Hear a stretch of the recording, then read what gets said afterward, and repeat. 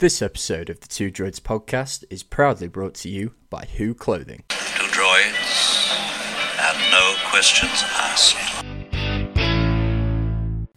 Hello and welcome to the Two Droids No Questions Asked podcast, your one-stop shop for all the latest pop culture, movie, TV and comic book news. I'm today, of course, as always, joined by my ever faithful co-host, Simo. How you doing, Simo? I'm good. How about yourself? Yeah, I'm pretty good as well, mate. Pretty good. I'm a little bit tired, but, you know, we move. Yeah, it's been a long old week, hasn't it? It's been a long old week. But here we are. As always, Who would have ready thought, to deliver to the people. Yeah, look at us. Look at us, hey? Look at us. Well, on this week's show, Simo, we're going to be discussing, as always, the latest news and trailers of the week before diving into a review and discussion of the latest entry in the Hunger Games franchise, The Ballad of Songbirds and Snakes. Yeah, it was a good... I remember... I'm trying to, remember the full movie in its entirety, but there's so much in there. But we're gonna go through it later on. Yeah, we'll dive into that later on. So, should we dive into the latest news of this week? Have you got a hot pile of steaming news this week? Always. It's I don't know how they get it so spot on, but it's literally as we press record, I get it delivered to the desk by Owl. Yeah, I have to leave a window open, which is awful at this time of year because it's freezing. But an owl comes through, drops off a big pile of paper. It's what we do. Hot off the press. It's what sacrifices you make for the listener, you know? Yeah, that's we what have to. It's what we like. Yeah. So, you know, if you're happy that we're making these sacrifices, maybe leave a 5-star rating and a review. Or just do it anyway. That you're grateful. Yeah, do it. We dare you. Anyway, let's dive into the news. The news. Or, as we like to call this section, the Weekly Bugle. Now, some unfortunate news to start off this week. Unfortunately, Roger Castell, who is famous for creating iconic movie posters, the Jaws poster, the Empire Strikes Back poster, has unfortunately died at the age of 92. I mean, he's created some iconic pieces of art. Yeah. I mean, that Jaws poster is just instantly recognisable. Probably the most iconic movie poster ever made. I'd agree with you on that one. Yeah, and it's been parodied so many times as well. Like, people use it as a basis for other trailers as well. If you look at the posters. Same with Empire Strikes Back. Look at that poster. I know it's kind of similar to the New Hope one, where it's like the people like all based in all situated around the poster. But that is then the standard for posters since then. Yeah, like everyone has done. How many floating head posters do we see? Just every single, especially like one. MCU posters. They're all the same, like that. All the same. They all copy the same. Like, I don't know if he came up with that, but like, you know, I think the Empire Strikes Back was inspired by another poster, but his take on it is definitely iconic. Yeah. But it's sad. It's always sad. Yeah, very sad. I mean, he's had a huge impact on just pop culture. I mean, a fantastic career. Created over 1,000 images over his career. I do think that people who create like posters for movies are overlooked quite a lot. Massively, I mean, we met one earlier on in the year, and actually we got a signed poster off him for Return of the Jedi. I think they do deserve more. Obviously, deserve more respect, but they just deserve to be spoken about a bit more. You know, the posters sell the movie. Like, it's such an important part. It's one of the first things that people see before a movie comes out. And it's what people collect from the movies. Yeah. And you look at like that Jaws poster that we mentioned, you know, that like every tonal and like emotional beat in that movie, and like the tense scenes of the movie, the fear element, the like unsuspecting element, all of that in a poster, which looks so simple. I was going to say, such a good job. I was going to say it's a very simple poster, isn't it? Like, there's not a lot going on. Yeah. But yeah, well, you know, less is sometimes more. Yeah, which is why we're going to finish the podcast here. That is it. Less is more. We've done the best podcast we've ever done. Thanks for listening. Yeah, make sure to leave a rating. But obviously, rest in peace, Roger Castell. Yeah. A fantastic career and massive impact. Next up in the news, so flip the page, if you will. Marvel, following the ending of the actors' strike, has updated its release schedule for the next couple of years. So there's a couple of movies that have changed that they've announced. Deadpool 3 is the first one, which was due to come out on the 3rd of May 2024, but has now been pushed back to the 26th of July of the same year. Now, you'd think it'd go the other way, wouldn't you? You'd think it'd either stay where it is or it would maybe be brought forward. But getting pushed back... Now, there's that kind of says to me that some of the stuff that they filmed during the writer's strike might have been crap. Like, maybe not unusable, or maybe they've just changed their ideas. You know, it's Marvel. They change things all the time, and especially around the whole Kang dynasty side of things. Maybe that means that they are changing their direction a little bit. Do we know if this is for reshoots, or...? So they haven't said why. Part of me maybe thinks a little bit of ADR. Okay. 'Cause I know with Deadpool, obviously you can't see his face when he's speaking. Yeah. I know Ryan Reynolds just like improvises loads of lines. Yeah. Like after shooting's done, that they can just drop in. But obviously he couldn't do that during the strike, so maybe there's a little bit of that involved. Yeah, it would surprise me. Yeah, but they've sort of kept throughout the movies they've re-announced. They've kept like the same dates, but just changed them for different ones. Okay. So the next one is Captain America: Brave New World. Anthony Mackie's Captain America movie with Harrison Ford. So that was previously dated for the 26th of July, which is the spot Deadpool 3's now has, and has been moved back again to the 14th of February 2025. Now with this one, from what I have heard about the story for this, I am, and in the current world we're in, I am not surprised this has been pushed back. I don't want to talk too much about some of the characters that are being used in it. I'm not sure if are you getting to what I'm hinting at here? Yeah. So one of the story beats, it very insensitive at this time, and I'm hoping that is something they're changing as a part of the pushback, and just altering it slightly, because I don't think that's going to go very well for them if they release it with a certain character. Not the character in it per se, but the context around the character. And the story beats of what I've heard sound very similar to a real world event that's going on in the world right now. Yeah. So yeah. It makes sense they've pushed it back. Again, I think these things always have reshoots. But I suppose we won't tell until it comes out. The next one that they've rearranged, the Thunderbolts. So the Suicide Squad, but make it Marvel, was previously dated to come out on the 20th of December 2024, and that has moved back again to the 25th of July 2025. Okay. So they haven't actually started principal photography on this one, so they haven't actually started filming it yet. So I suppose we're pushing into December now. A year to get the whole thing turned around was audacious. A year and a half as well is still going to be a push. Yeah, they're still going to be very tight. But fingers crossed, they have to pay everyone properly now. So yeah, that's very true. Hopefully they can get it done. But I won't be surprised if that's pushed back even more. And then the final one they've announced is Blade, which was previously meant to come out on the 14th of Feb 2025, and is now moved to the 11th of July 2025, which again, audacious to say that they're now rewriting the whole movie. I mean, is it going to come out? Is it actually going to be a thing? I mean, I hope it does. Yeah, it's just whether or not it actually does come out. I mean, I'm very apprehensive about this movie, if I'm being honest. Just everything surrounding it. Development hell. It just sounds a mess. Just sounds an absolute mess. Yeah, I mean, we covered it a bit the other week, didn't we? Yeah. That they've gone through like 4 different scripts now. Like they're just firing through writers, firing through directors. Yeah. You've got cast members threatening to walk away.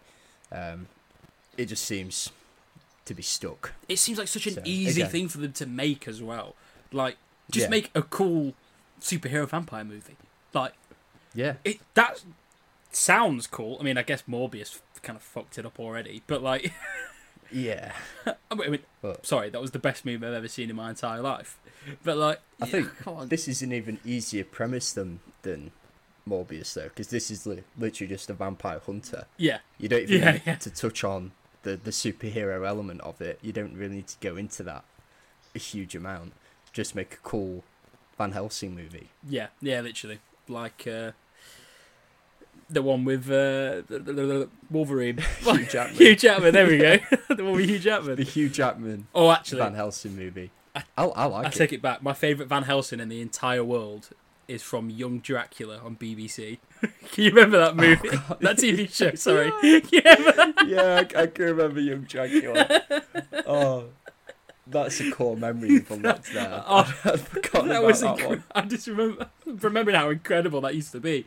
That was like, I remember when they did, like, they brought it back for a bit, and it was like, and I remember that bit, that was like our Endgame. That was... Yeah. That was like the BBC's I think they only did like one season in like 2005, and then they brought it back in like 2011. I remember it being with, darker like, the same as well. Cast but grown up. Yeah, I remember it being a bit dark. It was a classic. I loved Young Dracula. Bring it back. Bring it back. Yeah, none of this reboot nonsense either. I want the original cast. Yeah, I want them playing the same roles as well. So like, I want them still in school. I want to see Dracula going. I want Dracula just randomly appearing in the middle of his son's school in all black, and no one says anything about it. No, nothing. Oh, that was incredible. What a show. Yeah. So that's sort of all the movies that Marvel have announced that are moving around. I think a lot of this is still up for change. Yeah. I think, especially the later ones pushing into 2025. Will change. Just take your time and make it better. However, Kevin Feige previously said, "Oh yeah, we're going away from quantity and back towards quality." But at the minute, with these new announcements, Captain America, Thunderbolts, and Blade are all coming out in 2025. Yeah. That doesn't seem like a move away from quantity. Although, I guess, like, can you remember like the early days of the MCU when it was like you'd get a movie at the start of the year, then you'd get a movie in the middle of the year, and then you'd get one at the end. So maybe, and they were good movies, so it could work. Yeah, I mean, I suppose so, and I hope it works. But the jury's still out on that one. Yeah. We will have to see. However, elsewhere in the news this week, still a bit of Marvel news, but apparently we have some Fantastic Four casting news. So rumours started surfacing this week that a certain actor is circling the role of Reed Richards in Marvel's upcoming Fantastic Four movie. That actor being maybe the most father actor of all time, Pedro Pascal. Daddy? So, now apparently Pedro Pascal has been offered a contract and is ready to sign on to join the MCU. However, there's still a couple of roadblocks. The biggest one being his just really, really busy schedule. So over the next 2 years, he's planning to star in Gladiator 2, The Last of Us Season 2, and a movie called Weapons. And I'm not sure where he's going to find time in here to also be Reed Richards. Whoa. You're forgetting one thing, though. He's a single dad. He'll make time. They always do, They always power through and make the time for everything. And he's a single dad and everything. He will find a way. There's a lot of funny commentary on it about, like, Pedro Pascal when he reads the Fantastic Four script, and it's that he has to get an orphaned child with special abilities to a safe location. Well, you say, how are they going to do this one? Because, like, he has a wife and he has his kids. Like, they're all alive. Yeah. Like, in the comics. Like, how is he going to work in a functioning family?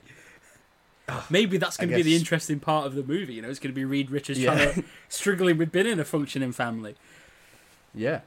I suppose we're going to have to see. Yeah. But allegedly, the role's also been offered to other people. Adam Driver was a big one that apparently passed on it. Matt Smith apparently passed on it. And in this same round, Christopher Abbott and Jamie Dornan both tested for the role. But at time of recording, it looks like it's going to Pedro Pascal. I would like that a lot. I'd actually really like that. See, I think he'll be great, but Pedro Pascal's 49. Yeah, but Reed Richards is quite he's normally like quite a well-established and mature character anyway. So yeah, but is Pedro Pascal, because realistically, this isn't coming out for at least 2, if not 3 years. Yeah. So he's going to be into his 50s.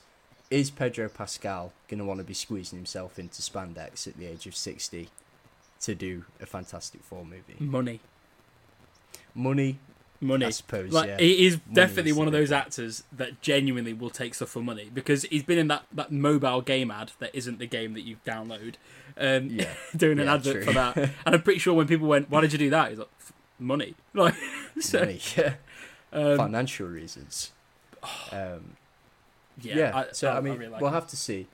My other thing is that comic book Reed Richards is not a nice guy. He's like a bit of an arsehole.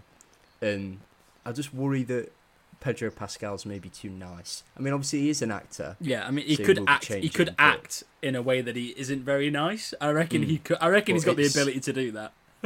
It's his natural charisma that worries me. I really like him. Because again, Reed Richards is not a charismatic guy, like at all. But Pedro Pascal just sort of gives off a natural charisma. I'm just thinking now. There's a reason he's the one always tasked with transporting kids to safe destinations. You know, I suppose because he's the nice guy. Yeah, but he's a bit nasty in The Last of Us, but then he turns nice, and then I'm just thinking. Then I was trying to think of movies where he's meant to be a bad guy, and like in The Unbearable Weight of Massive Talent, he's like meant to be a bad guy, but then all of a sudden he's really, really nice. Maybe you're right. Maybe you're onto something. Yeah. Kingsman 2 is a villain, but again, he's that like sympathetic villain. Into the villain who's in really charismatic. Wonder Woman as well. Oh, the one that no one saw. I'm going to say I haven't seen it, if I'm being honest. But like, I'm pretty sure he is. I think we're part of the general consensus that no one saw that movie. We run a comic book movie podcast, and we haven't seen one of the biggest comic... Well, not one of the biggest, but, a big comic book movie release in recent years. The follow-up to one of the biggest comic book movies ever, because Wonder Woman was huge. It made like $1 billion, but... Yeah. I watched the first one. Not so much. But yeah.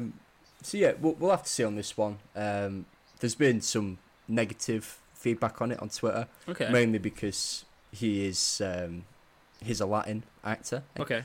So obviously you've got the typical lot that we mentioned that are now kicking off that, losers. Reed Richards is Reed Richards is a white man, and this guy's Latinx, and just get a life. I mean, what does it matter really?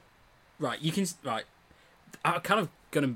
It kind of moves into one of my points on my hot take later on, so I'm going to leave that a little bit. But it doesn't really matter. Like it doesn't matter. Like if you like your Reed Richards to be a white man from America, read your comics or watch the old movies. If Pedro Pascal becomes Reed Richards, like you can still have that. You can still have that person. Yeah. It's fine. It's still there.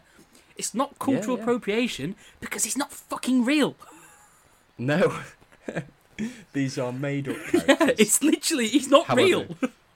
You're getting very upset in the real world, which just a bit embarrassing. Yeah. But yeah, I mean, we'll move away from the negative stuff because I think this is mainly positive. There's been some other rumours of the last couple of months. Apparently Vanessa Kirby and Joseph Quinn are already signed on to play Sue and Johnny Storm, respectively. And another sort of thing that broke this week, apparently Javier Bardem is the first choice to play Galactus. However, no sort of contract or no official offer has currently been made. Wait. But I think that's great casting. Are you telling me we're not just going to get a massive cloud? we're gonna get an actual Galactus. It's not just going to be real Galactus. Cloud. Yeah. Stop the clocks. I really like the idea of Joseph Quinn as Johnny Storm. To be fair, I think that'd be quite good. Yeah, I think it's quite a smart move as well because, like, since Stranger Things, like, people absolutely love him. So that seems like a smart move. He's still a very young actor. Yeah. That can be smart.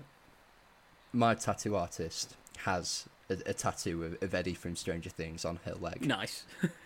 Does it look good, or is it one of those ones where it's like the face is a bit weird? To be fair, to say she did it herself, it's pretty good. Is it shit? No, it is. It's good. She's not going to listen to the podcast. You can say. Oh, she might. Tell me she it's might be shit. listening. Tell me it's shit. No, it is. It is genuinely a good tattoo. Well, I'm happy for so yeah, it. I agree. I think Yeah. he's very much in the zeitgeist. Isn't Yeah, he? yeah, exactly. And he's a good actor. I think he could do the cockiness of Johnny Storm well. Is there any rumours for The Thing? None as of yet. Okay. But I might have a hot take on that later. So if you're listening, casting directors, just listen to what I've got to say, because I might be cooking. And we require a anyway. little fee for that as well, for Ryan's ideas, donation to the podcast. Yeah. You got to grease the palms a little bit, Yeah. especially when it makes $1 billion because of me. I'll settle for 10% of revenue. You'll get I'm not asking Zuckerberged, for a I'm lot. telling you. You'll get Zuckerberged. Yeah. Or no, I'll be like the other guy in that story. Oh, there's another guy? Exactly. Yeah. Eduardo something. Wait, who was he played by in the movie? Yeah, that's what I mean. Yeah, Zuckerberg. As in, like, you're going to take away the one that Andrew Garfield played. Yeah. I thought you meant I would be the Zuckerberg. No, And I you'll somehow get end up the Zuckerberg. owner of Disney. I mean, I'm available for that also. But anyway, elsewhere in the news, again, still on the Marvel vibe. Maybe that Variety article was right that Marvel are in the mud because they just can't stop with their headlines recently. But the director of Avengers Kang Dynasty, Destin Daniel Cretton, has stepped away from the project. Ooh, okay. Again, this makes me think that we're just never going to see this movie. However, he's not been fired.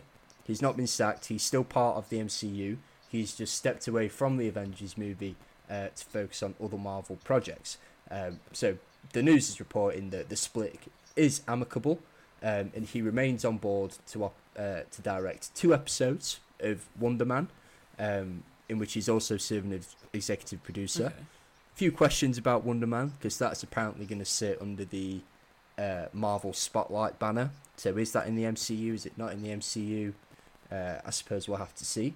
And he's also signed on to direct the planned sequel to Shang-Chi. That hasn't got a date yet, has it? I swear that hasn't got... No. Not a lot's come from that. Right, No. I've got something here. Like, we're talking about, like, Avengers and stuff like that. And obviously we spoke earlier about Fantastic Four, and we spoke about, like, Deadpool. I really think that the MCU, a very wise decision for them, I think, would be to step away from the Avengers a little bit. Like, we've had the Avengers, we've had the ones that we liked. People aren't going to be happy with whoever they replace them with. And especially if... It's always going to be an issue. Looking at some of the rumours of people that might be replacing sort of Avengers, it's just the same character but played by someone different. Or in well, some it's a different cases, iteration. If rumours are to believe, Yeah, it's the same character played by the same person. Yeah, and like I feel like it'd be so much better just to see, like, and at the moment in universe, the Avengers seem to be scattered and not knowing what's going on and not very organised. So how good would it be for the Fantastic Four to come in and be, or the X-Men, and be like, we'll fill that void in universe and also in real life. It makes sense. And it would revitalise the MCU a little bit. We would get new stories that aren't following on from the same things that we've been going for over 10 years. People will get bored of the same thing. Like, so I kind of want... I do agree with you. I want a bit of a... yeah. I mean, I will always watch the Avengers movies. I really liked them. Oh, yeah, of course, yeah. It might help the bit of, fatigue that people have got at the moment. Because they're just going to see the Avengers and just go, well, all right. Yeah, So, I think as well, like you said, you're always going to have people that are making comparisons to, RDJ and Chris Evans and, the rest of the OGs, in that maybe just mitigate that altogether and just shelf it for a little obviously bit. do whatever you want, like that. It's your company, but come on. Yeah. And general audiences now, will probably watch it until anyway. I come in and take over. Oh yeah, because we've already established that you're going to be the Justin Timberlake in this story, and you're going to take over. Yeah, it'll be mine. Yeah. Yeah. Sorry, Kevin and Bob Iger. Again, this, I've spoken about it on previous episodes. This, for me, also just makes me think this movie's not happening. They've not announced a new director. They've not given any sort of time frame as to when they're going to announce a new director. I think Kang Dynasty's in the pan, to be honest with you. From this finale of Loki, it could go two ways with the way that ended, didn't it? It looks like they've kind of done it in a very clever way where they can go, oh no, they solved all the problem with the Kangs. Or they can go, oh no, he started the problem with the Kangs. Yeah. So yeah. They can wait see what happens on the trial. On the trial, and then then make the decision. So again, it's still all up in the air. But if I was a betting man, I would put money on never seeing this movie materialise. Now, we'll move away from the MCU and we'll move towards another studio that's just in the mud. An absolute shithouse. Which is Warner Brothers. Warner Bros. Made headlines the other week when they announced that their live-action animation hybrid movie, Coyote versus Acme. Is that how you say that, Acme? I've never figured that out. I don't. I think it is. Yeah, I think it is. We'll rock with it. ACME. So the Coyote versus, right? Yeah. It could be clearer. No wonder they've binned it. So they announced that. Well, technically, yes. So Warner Brothers announced that their live-action / animation hybrid movie, Coyote versus Acme, was not going to be released. So they've filmed it, they've animated it, they've done all the post-production, all the editing, ready to go. And then they've done a Batgirl, and they've said, actually, if we release movies, there's a chance they might not make money. Yeah, So to mitigate that risk, they've written it off as a tax write-off, and we're not going to release it. Now, this has caused a lot of backlash not surprised. Online. So, people have come out and said, like we've done, that you're just doing another Batgirl. If you never release a movie, you're also not going to make any money. And so basically they've reversed that decision. So they've said, well, we're not going to release it. We don't want the risk. But the director, Dave Green, can now go to other distributors and listen to offers. So Amazon are currently the favourites to purchase the rights and release it. That makes me think if they do buy it, it'll go straight to cinema. Straight to streaming, sorry. But I was excited for this. John Cena's in this movie. I was really excited to see it. I really hope that this goes to cinemas, and the internet crazes for like Barbenheimer, the Minions, stuff like that. I hope they band together using the internet powers of just banded together on random memes. Just memes. Yeah. And I hope that they create an army so strong that this becomes one of the highest grossing movies of all time. And I hope that Warner Brothers somehow get fuck all for it. Really, I think that would just be brilliant. I want it to be an Oscar hit. I want it to win all the awards. Yeah. I want everything to go to this movie. And then John Cena for best actor. Yes. And then I just want Warner Brothers just to be sat there, and I want them to pan to like everyone from Warner Brothers during the Oscar ceremony, and then I want them to use a cartoon. Wah, wah, wah, wah. Oh, that would be brilliant. And then, like, I don't know, like, they can have, like, Coyote, like, on the screen, hold up, like, a sign, and, like, just with something on there, like, dumb idiots or something. Yeah. Like Peter Safran holds up a sign that says, like, uh-oh, or something. James Gunn's eyes are, like, popping out of the skull. Like. Not only that, can we finish up this little fantasy that John Cena goes up to the stage? He's been announced as the winner of the best actor in a motion picture for the Oscar, picks up the golden statue, and then he just extends his palm in front of the world. You can't see me! Which would be really weird, because we'd all be watching it, and we'd be like, would have been nice for John Cena to tip up for his fucking Oscar, wouldn't it? Yeah. Honestly. It's gone to his head. But, it still wouldn't be the most controversial moment on an Oscars stage involving someone's hand. No. You keep my wife's name. That'll be all happening. But you keep my production's name out your goddamn mouth. Yeah, I'd love to see it. But yeah, I mean, all the screenings of this movie and everything else is really positive. People are saying it's like it could be what Space Jam was. Yeah, or the original generation. Yeah, it could be. Not Space Jam. I've not seen it. Not seen it. Not another thing that was there for IP reasons. I tried to watch it. Because I love the original Space Jam. So good. I got 10 minutes in and turned it off. I couldn't do it. It was dreadful. I just want to. I've just come up with an idea for something. I don't know if this will. Just let me know if this would work. Okay. So I'll let you cook. We're talking about Coyote, yeah. versus Roadrunner. Mm. Yeah, is the traditional way of doing it. Yeah, Now, what if we get Chris Rock and Will Smith, and we do a series where it's Will Smith trying to like get Chris Rock in different scenarios?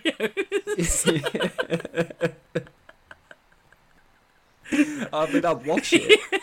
I would absolutely watch it. I think it'd be fucking brilliant.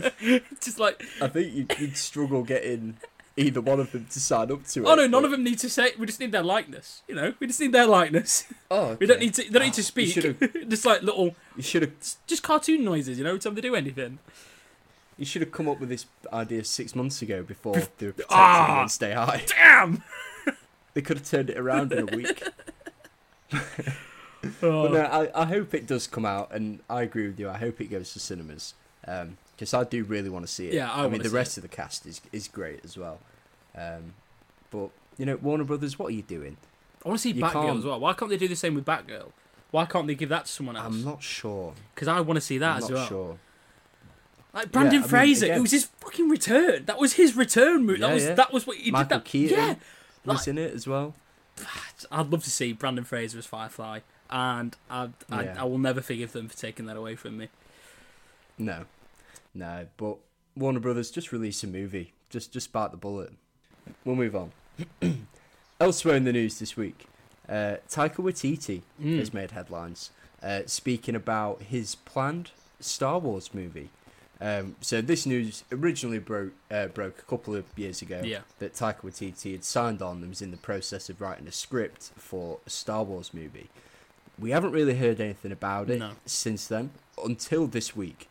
So he's confirmed that it is still going ahead, and then commented further, saying that, this is a direct quote, "It will be a Taika Waititi film. It's gonna piss people off." Now, don't know if that's given the recent history of Star Wars, it is likely that it will be massive. I don't think one's come out that hasn't pissed people off, so yeah, I agree. No, I don't think Star Wars fans as a whole have ever agreed on anything, ever. So yeah, pretty accurate. Still no updates on title or plot or cast or anything like that. This is all he's had to say. But yeah, probably is going to piss people off. Do you know what I'm thinking? I don't know why I'm getting this feeling, but I'm getting a bad feeling about this. And wink, yeah. I paused so the audience could laugh, and yeah, I keep thinking it's going to be like a holiday special type of movie, like the Ewok special or something like that. Yeah. Because Taika Waititi comedy, you know, like I don't really want him to do a serious thing, but I don't know what. I mean, he could do a really good serious Star Wars movie. It might be absolutely incredible. Yeah. But the fact that he's put it's going to piss people off, I don't think he's just talking about Star Wars fans in general, because it's just given that it is a given that, you know, we're all going to cry about it. And until 20 years later, we're going to be like, the sacred texts! And we think it's brilliant. Yeah, we're going to think it's I never hated it. And like, I mean, I'm already in that now, starting with like The Last Jedi. I like it now. Yeah. But yeah, I'm just getting like a feeling that it's going to be something like that, where it's just going to be not properly mainline Star Wars, but still set in the universe. And I mean, I have a feeling that it's probably going to be an all new cast. I don't think he's going to touch legacy characters. That's just a hunch. There's no confirmation on that. Yeah. So then I think hopefully that'll mitigate the pissing people off a little bit. I think if they're all new characters. I think I'm gonna have to backtrack a little bit on what I said about the serious Star Wars stuff, because didn't he die? Did he not write and direct some of The Mandalorian? Yeah, he's done a few episodes of Mandalorian. Yeah, it could easily be a really good thing. But I think there's probably a little bit of ego in this comment as well. A little bit of like, yeah, everyone hates me sort of thing. Oh yeah, well, which maybe make a better. I don't hate you. No, I don't hate you, but you know, your last Thor movie was a bit shit. Yeah. So. Yeah, Thor: Love and Thunder was ass, but you seem like a nice guy. I mean, I enjoyed it. I'll let you off. I enjoyed the idea of that movie, but like it's just it was again just a movie, wasn't it? It wasn't. Yeah, it wasn't great. No, but I have faith. I mean, I'm gonna see it regardless. Oh yeah, yeah. We're stuck in that bit, aren't we? We are. Anyway, Samo, I think that is it for the news this week. That was a good pile of hot, steamy news. Absolutely. So that leads us to just one thing: trailers. So we're gonna trailers. We've had quite a few trailers this week. Been a Some big week. better than others. Some trailers just didn't really show anything. No. But we're gonna delve into what I think is probably the biggest one. Maybe I don't know actually. The biggest one might also be the last one. But Madam Web. I'd say in our sort of arena, this is definitely the biggest one that was released this week. I'd say. Yeah, definitely the most controversial. Yeah. So basically, in the trailer, we get introduced to Dakota Johnson's character as Madam Web, and she's a paramedic, and somehow she's seeing the future, and she starts trying. She's a bit clairvoyant, which obviously Madam Web in the comics is a clairvoyant. She just see things that happen before they happen, and essentially what's apparently going to happen in this movie is so they've said as part of the synopsis. Meanwhile, in another universe. So when they say meanwhile in another universe, is this another Sony universe? Is this a parallel Sony universe to the one that they've currently got running, or is this the Morbiverse? Yeah, or are they saying another universe because obviously they have done some work with the MCU, and it's separate to that. But then again, I guess they already have several universes in Sony now anyway because of the Spider-Verse. Yeah. So I guess they've got different ones anyway. But yeah, so it's a standalone origin movie. I don't. When they say standalone, I mean it's got several Spider Women in it. So is it? Is it stand? I don't know. But yeah, and it's also like if this movie does well, are you telling me they won't link it to the rest of the others? Like, I just know what's going to happen at the end of the movie. Everything's going to go wrong, and then she's just going to look at the screen and go, I reckon it had something to do with Spider-Man. And then that's going to be what it is. But yeah, basically she's a paramedic in Manhattan. She gets clairvoyant abilities, and then she starts seeing things, and she has to confront her past. And she meets some very powerful women on her journey. So yeah, the cast for this, we've got Dakota Johnson playing Madam Web, Adam Scott as Ben Parker, Emma Roberts as Mary Parker. So are we going to see a young Peter Parker in this? Because this is set in the early 2000s, isn't it? So I don't reckon we're going to see Peter Parker.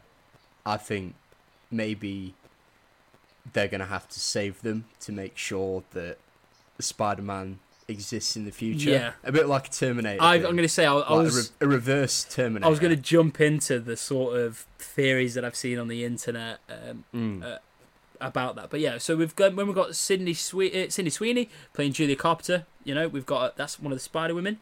Then it's the reason I'll be there. And then we've got Isabel Mercedes, who's playing Anya Corzona, who is Spider-Girl. And then we've got Tahar Rahim, who's playing Ezekiel Sims, who's kind of like a Spider-Man, but not. Yeah. And different from the comics. Yeah, and the first time we see him in this trailer, he stabs someone. So he's not your everyday Spider-Man. His costume, I think, looks just like it was made for a TV show. It doesn't look great. But fair, the whole trailer cool, looks though. like a TV show. Yeah, it looks like a CW, doesn't it? It looks like yeah. But yeah, it doesn't. That's the best assessment of this you could have given, is that it does. It looks like a CW TV show. I mean, it could be really good. It doesn't look great. I'm excited to see some Spider Women on screen on live action for the first time. That is going to be good. Obviously Spider-Man, as Stan Lee said, can be anyone. That's the whole point of the mask.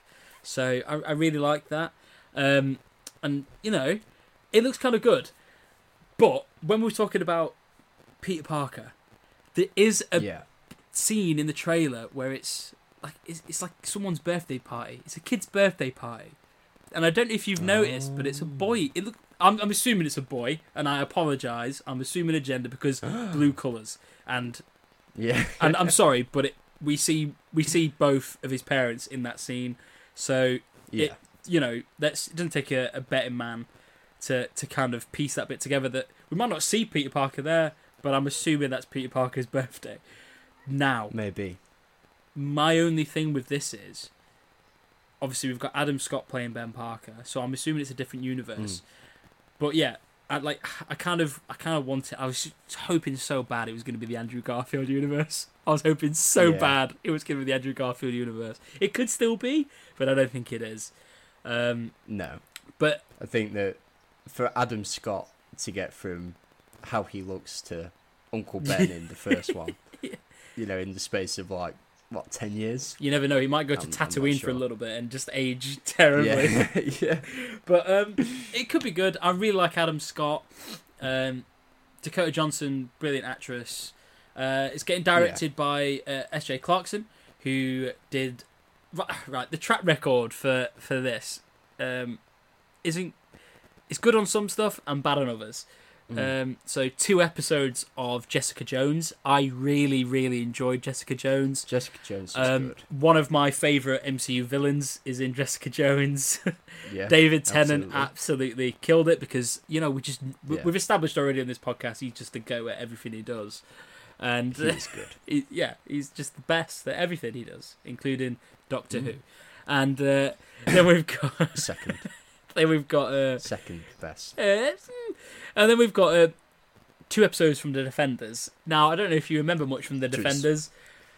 Dog pretty shit. Pretty shit. I mean, I remember enjoying it as a kid, and then I tried to rewatch some of it later on as an adult, and I was like, I get why I enjoyed CW at the time. It's what I was getting. But not anymore. But yeah, I've seen some theories about this, where Ezekiel Sims is apparently they're saying he's trying to stop some Spider-Man vampire type characters or something, and he's trying to. Apparently, they're going to come forward when Spider-Man's there, and he's trying to stop Spider-Man from growing up and turning into Spider-Man to stop these beings from coming in and destroying everything. So he's kind of like an anti-hero, I guess, where he thinks he's doing good and he thinks he's saving the universe, but in fact, obviously, he's stopping Spider-Man from existing. So then there's a theory that... These are all just theories that I've seen on the internet. These aren't established plot points or anything like that. And then there's a theory then that Madam Web is then going to be trying to stop Ezekiel Sims, which then gives us the new Sony Universe Spider-Man. Do you know... But I've also seen another theory on that as well. That I hate. One thing I absolutely hate. And it's Sony planning their plot points based on the chuffing TikTok algorithm.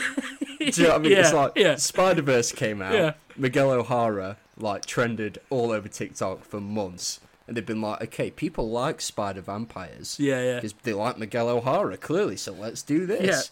And it's just it's so on the nose and it's so obvious. And it's like the Morbius thing that we spoke about last week, where they re-released it because of the memes. And it's like, you must realise that no one is taking you seriously at all. Do you think we're going to get a Spider-Man movie coming up, or a new Madam Web movie, where it's very similar to what she kind of does in a lot of the comics, and she does especially in the 90s TV show, where she brings Spider-Man from different universes to tackle a problem?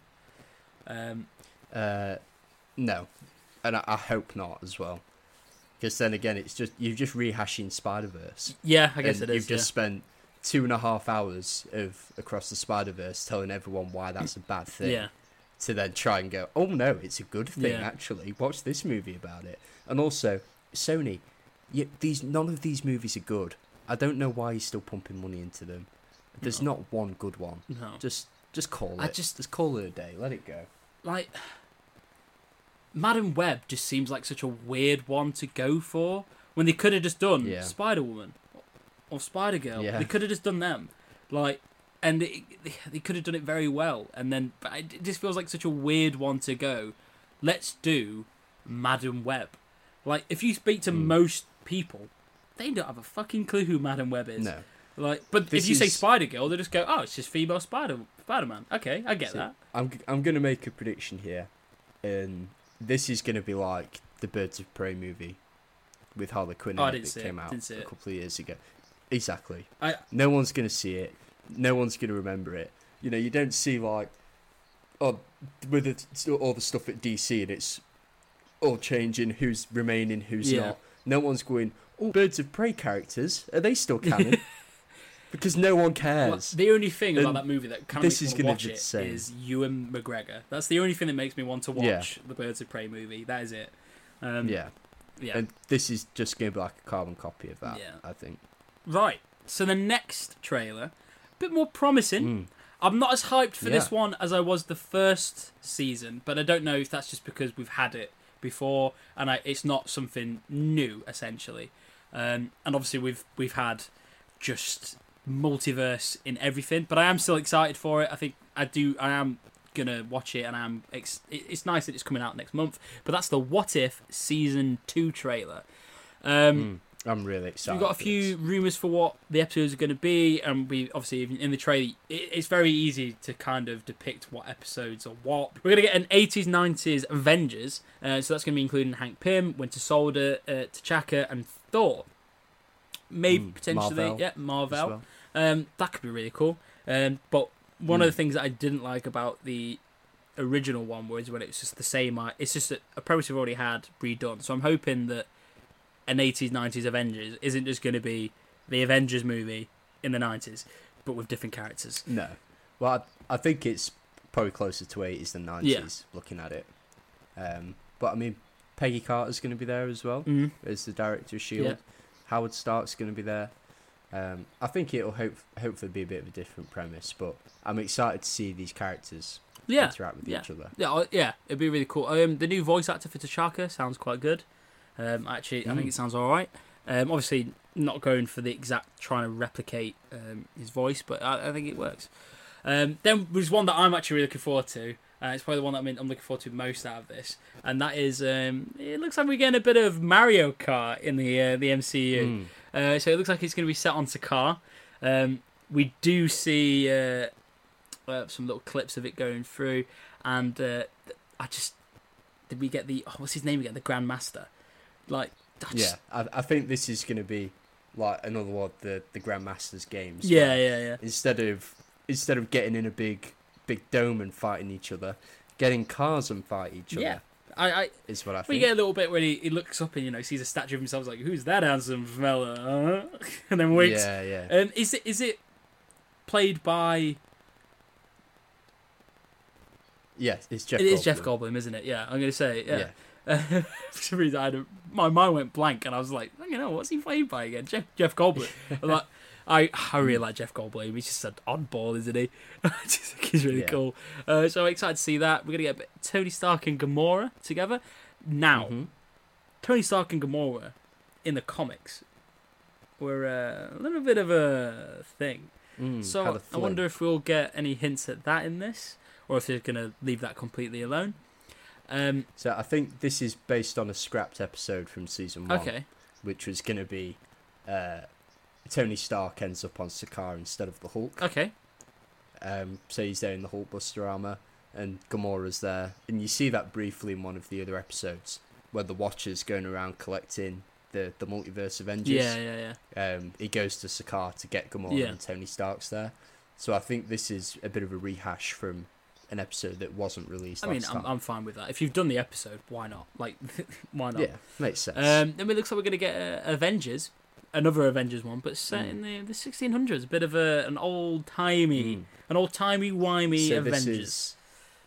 This looks like modern characters, just in a different time set. So not like the 80s, 90s one where it's existing characters as they are then. So you're going to have like 1600s Captain America, and it's got a little sword. I like that. The 1600s Scarlet Witch, and she's got like a 1600s like gown on, and I think that's maybe the one I'm most excited for, actually. Do you think they got that idea from that trend on TikTok and Facebook and stuff like that, where it was like, for ages they were just taking classical characters and they're like, but what about if they were a knight? And it's just like, So I wonder if that's like where someone just saw that and went, maybe that'd be a fucking great idea. I suppose you have just described the premise of the show there. Yeah, what if? Yeah, what if? That is what the show is. I want to see Captain America just taking on. I want it. Just have it a little bit. I want Captain America. Just for one, I don't know how he's Captain America at this point because 1600s. But like, I'd really like to see him like just somehow just pop up against, the Napoleonic Wars or something like that. That'd be pretty cool. Yeah. It's like you could have like a Red Skull, but it's Napoleon. Oh, that'd be cool. That'd be cool. I'd really like that. I mean, yeah, I suppose so. Still small? Yeah, it's still small. Yeah, still really small. Yeah, 5'2" Red Skull running around. But I wanted to still look like Joaquin Phoenix. Okay. Or Tom Cruise could play him. Yeah, he's a small man. I do that little tap. I don't know if you can hear it on the mic. That was but his not feet. Animated, right? Yeah, it's just live action Tom Cruise, but in the What If in the animated show. I would love to be one of the creators on the What If, because I feel like it's such an easier way of creating the idea for the premises. Because you just sit there and you go, well, what can we do? This is like, exactly. It's like, what do you mean? It's like, what if? It's like, what if Captain America was a squirrel? Bang, done, episode, let's do it. It's just like, boom. It's so easy. We could do it. It's like one of my biggest like TV show dreams is a Star Wars one. Yeah, right. Why not? Because we saw Mustafar in the last one, and we saw an X-wing in the collector's collection. So like, why not? Yeah. Why not do one of those? Like, it'd be so good. Then we're going to be getting Happy Hogan Saves Christmas, a little bit of a Die Hard style. That'd be cool. I really like that. This is my second favourite. And obviously this is coming out at Christmas, really, isn't it? So are all episodes coming out at the same time, or is it going to be... No, I think it's weekly, so based on the trailer. So could we bet that this will be the first one that comes out then? Because it's releasing just before Christmas, isn't it? So yeah, I can see that. Then we've got Hella gets the 10 rings. So she's going to be cooking a hell of a storm up with them rings. Hey, I get it, Simo. I got that one.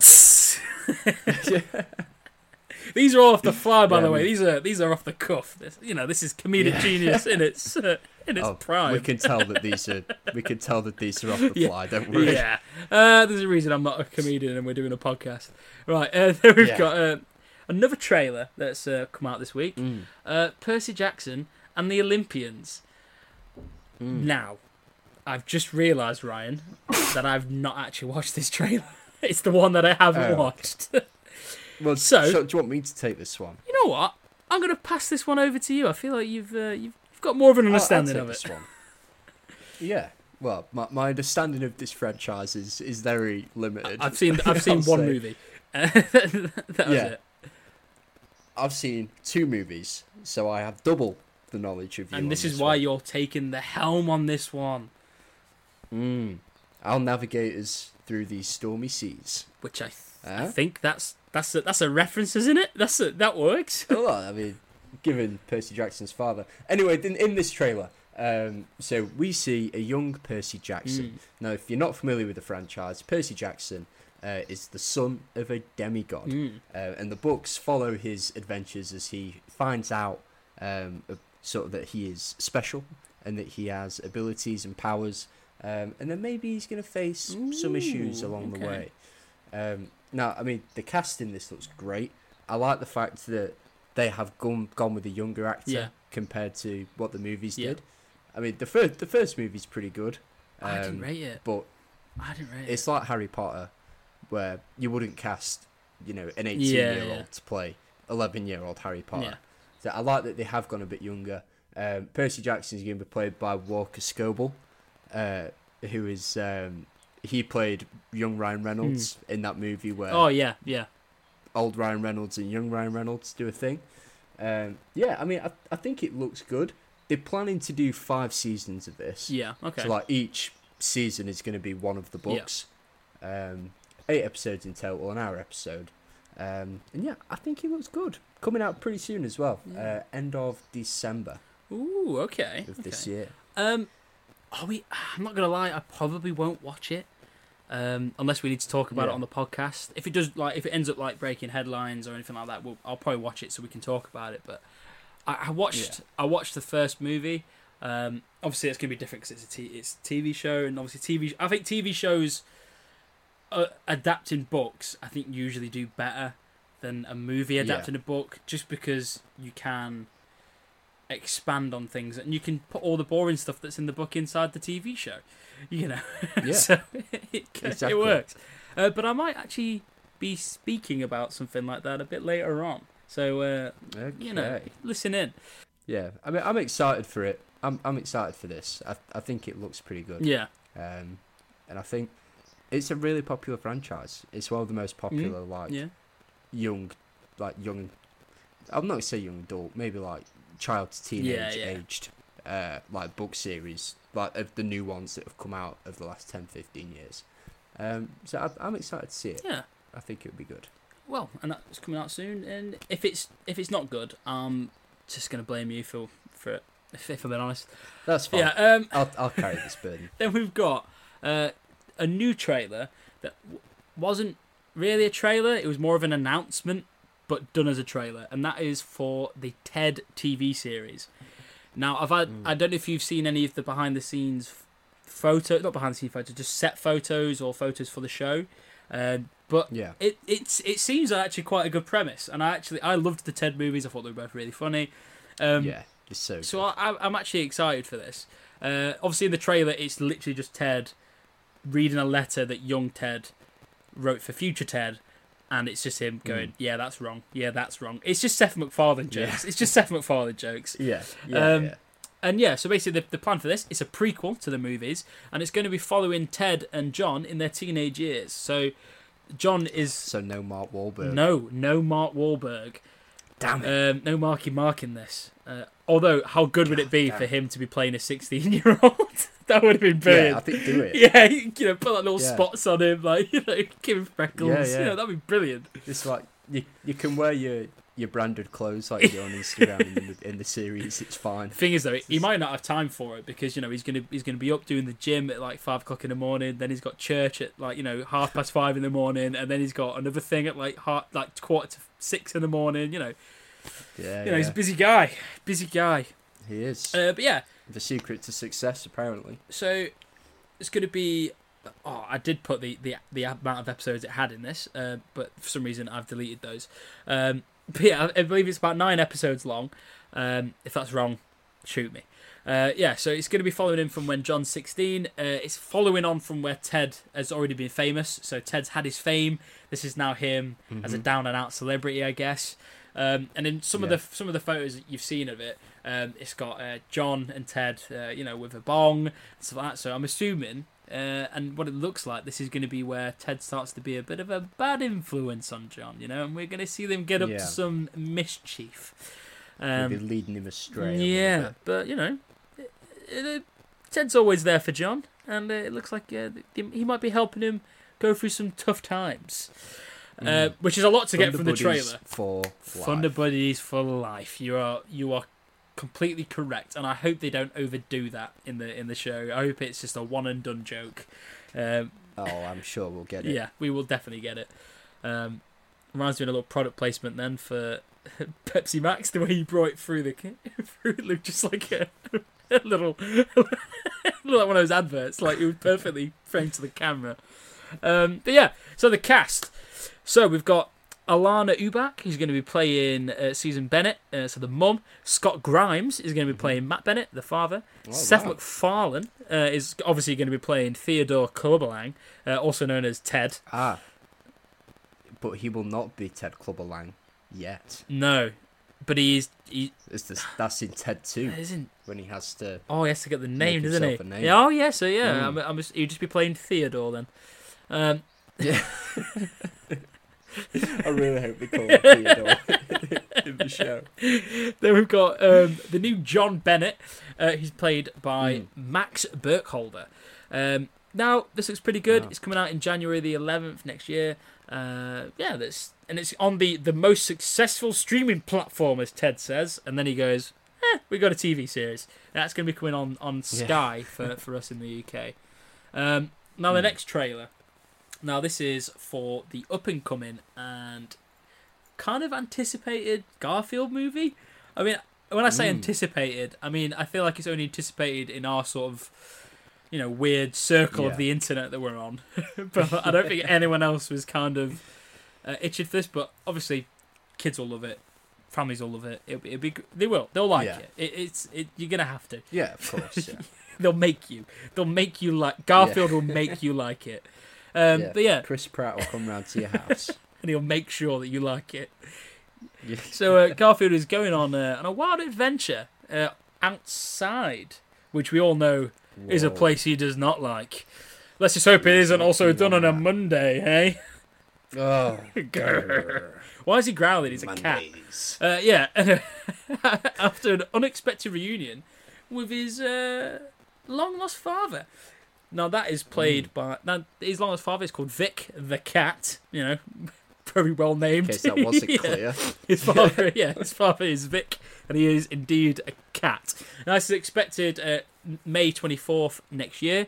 It's directed by Mark Dindal, who was the writer for Chicken Little.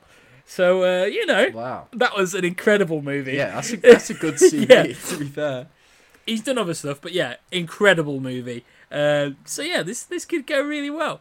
Now, the cast. So we've got a bit of a stacked cast. We've got Sam Jackson playing Vic the cat, Garfield's dad. Nicholas Hoult playing John, and Chris Pratt playing Garfield. Now, everyone was going, I can't wait to hear what Chris Pratt's voice is going to be like for Garfield. It's just Chris Pratt. Chris Pratt. It's just Chris Pratt. Yeah, it's just Chris Pratt. Yeah, what do you think? You know, in the trailer we see little Garfield eating food. Yeah, just he gobbles up a lasagna in 2 seconds flat. Yeah, I mean, I think this will be good, but I think it'll be okay. I mean, I'm not really the demographic for this movie, but I think Chris Pratt is a good voice actor. Yeah. I mean, that or his agent is just phenomenal. But I mean, he did Mario justice, I think, in the Mario movie. No, it was good. I think he'll do Garfield justice. Yeah, I'm excited to see what they do with it. I think as well that I'm pretty sure that John Cena might have a role in this. I don't know what he's doing, but I'm pretty sure John Cena's in it. And I have seen that Bill Murray is on the cast list. So, okay. I don't know if that's accidentally put there because he played Garfield, and also that other English Garfield, or if it's going to be... Wait, did he play the English Garfield as well? I don't know. Garfield 2, everybody. Go and watch it. But yeah, then, it could be in it. Who cares? Right. But that's all we've got for trailers today. Is that it for trailers? That is it for trailers. Well, should we move it on to the next segment, Simon? I think we should move it on to the next segment. Let's do that. Right after a quick word from the sponsor of this episode. Who Clothing is a fantastic new brand recently launched by two guys from Derbyshire in the UK who have a passion for sustainability, active living and looking damn good while you do it. Their goal is to craft fantastic products that give back to communities and individuals without being a burden to our planet. Their first product, the Trash Trooper cap, is fully hand-stitched and made completely from fully recycled and upcycled materials. Who have teamed up with sustainable partner Topiku to make sure that they are actually having a positive impact and have committed to driving sustainable environmental, social and economic growth in developing communities across the globe. Now, we don't just promote anything on this show, we only promote brands and products that we actually believe in, and I can say hands down that this Trash Trooper cap is genuinely one of the best made and comfiest products that I have used this year. I wear a lot of caps, and this is definitely now the best looking one in my collection. Who are really transparent about their business practices, and if you'd like to learn more about how they operate ethically and sustainably, please do check them out on Instagram at WhoOfficialClothing. That is at HUOfficialClothing, and on all other social media platforms at WhoOfficial. Their website is also live now at www.whoofficialclothing.com. That is www.HUofficialclothing.com. Head over there, grab yourself a Trash Trooper cap, and keep your eyes peeled for some exciting future drops. Check them out now and take the first step to making your wardrobe more sustainable for everyone. Thanks again to Who Clothing for sponsoring this episode. Now, Simo, should we move into the title segment of this week's episode? We should move into the title segment. It's a pretty big movie. Which is, of course, a review and discussion of the Ballad of Songbirds and Snakes, the latest iteration of the Hunger Games franchise. Yes. Now, we have time codes and we have chapters now. So we're going to do spoiler free first, have a little chat about the plot without giving too much away, give our ideas and what we thought of the movie. Then we'll dive into some spoilers. So if you don't want to know, if you haven't seen it yet and you want to go into this movie blind, make sure you skip past the spoiler part and then come back and listen to it once you've seen it. Now, Simo, what do you think the story was? Right, so there's been a bit of a war, yeah, and the capital, they're not very happy about this. So what they've done is they've devised a very, very good plan. So what they're going to do is they're going to take 2 children from each district, which are kind of like the little countries or states or whatever you want to, a part of Panem. And what they're going to do is they're going to put them in a big room, and then they're going to go kill each other. And that was their plan. That is their plan to stop rebellion. How that has worked and how that continues to work until the original Hunger Games movies just baffles my brain. But that's the plan. I feel like we should say that this is a prequel. Yes, it's a prequel. Before any of that. Yes, this is a prequel to the Hunger Games. This is a prequel. This is set during the 10th annual Hunger Games, so 10 years after the big war. And people are hungry. People need to eat. So what they've done is they've kind of come up with this game. You compete in the game. Food can be given out to you, that sort of thing. But it's 10 years on since the war. People are starting to lose faith in this sort of barbaric practice. Because the sort of arena we see in this, it's not really a spoiler. We see it in the trailer. It's more of like a Colosseum style of events, and it is pure punishment on this. There's no showbiz to it. There's no extravaganza to it. This is kind of just bare bones Hunger Games, bare bones, just arena fighting. And there's people aren't really watching, and they need to come up with some new ideas to get the audiences back. And maybe our little friend Cornelius Snow can provide a little bit of Coriolanus. I'm just going to call him Snow. He might, Good idea.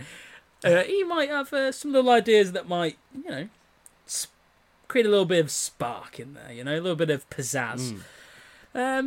He's hungry for a big prize. He wants a big prize to help his little family out with his big prize, and because he's kind of hungry himself, and basically, he wants to win the big prize, and that is essentially that's a very short synopsis of the movie. He wants to win big prize.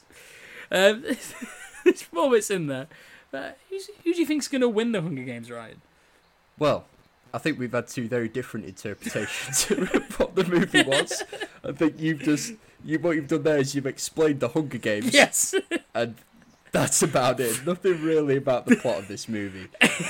So, allow me to build on your great work. The movie follows a young Coriolanus Snow, who we see in the original Hunger Games movies. He's the hungriest one of them all. He's the big hunger man.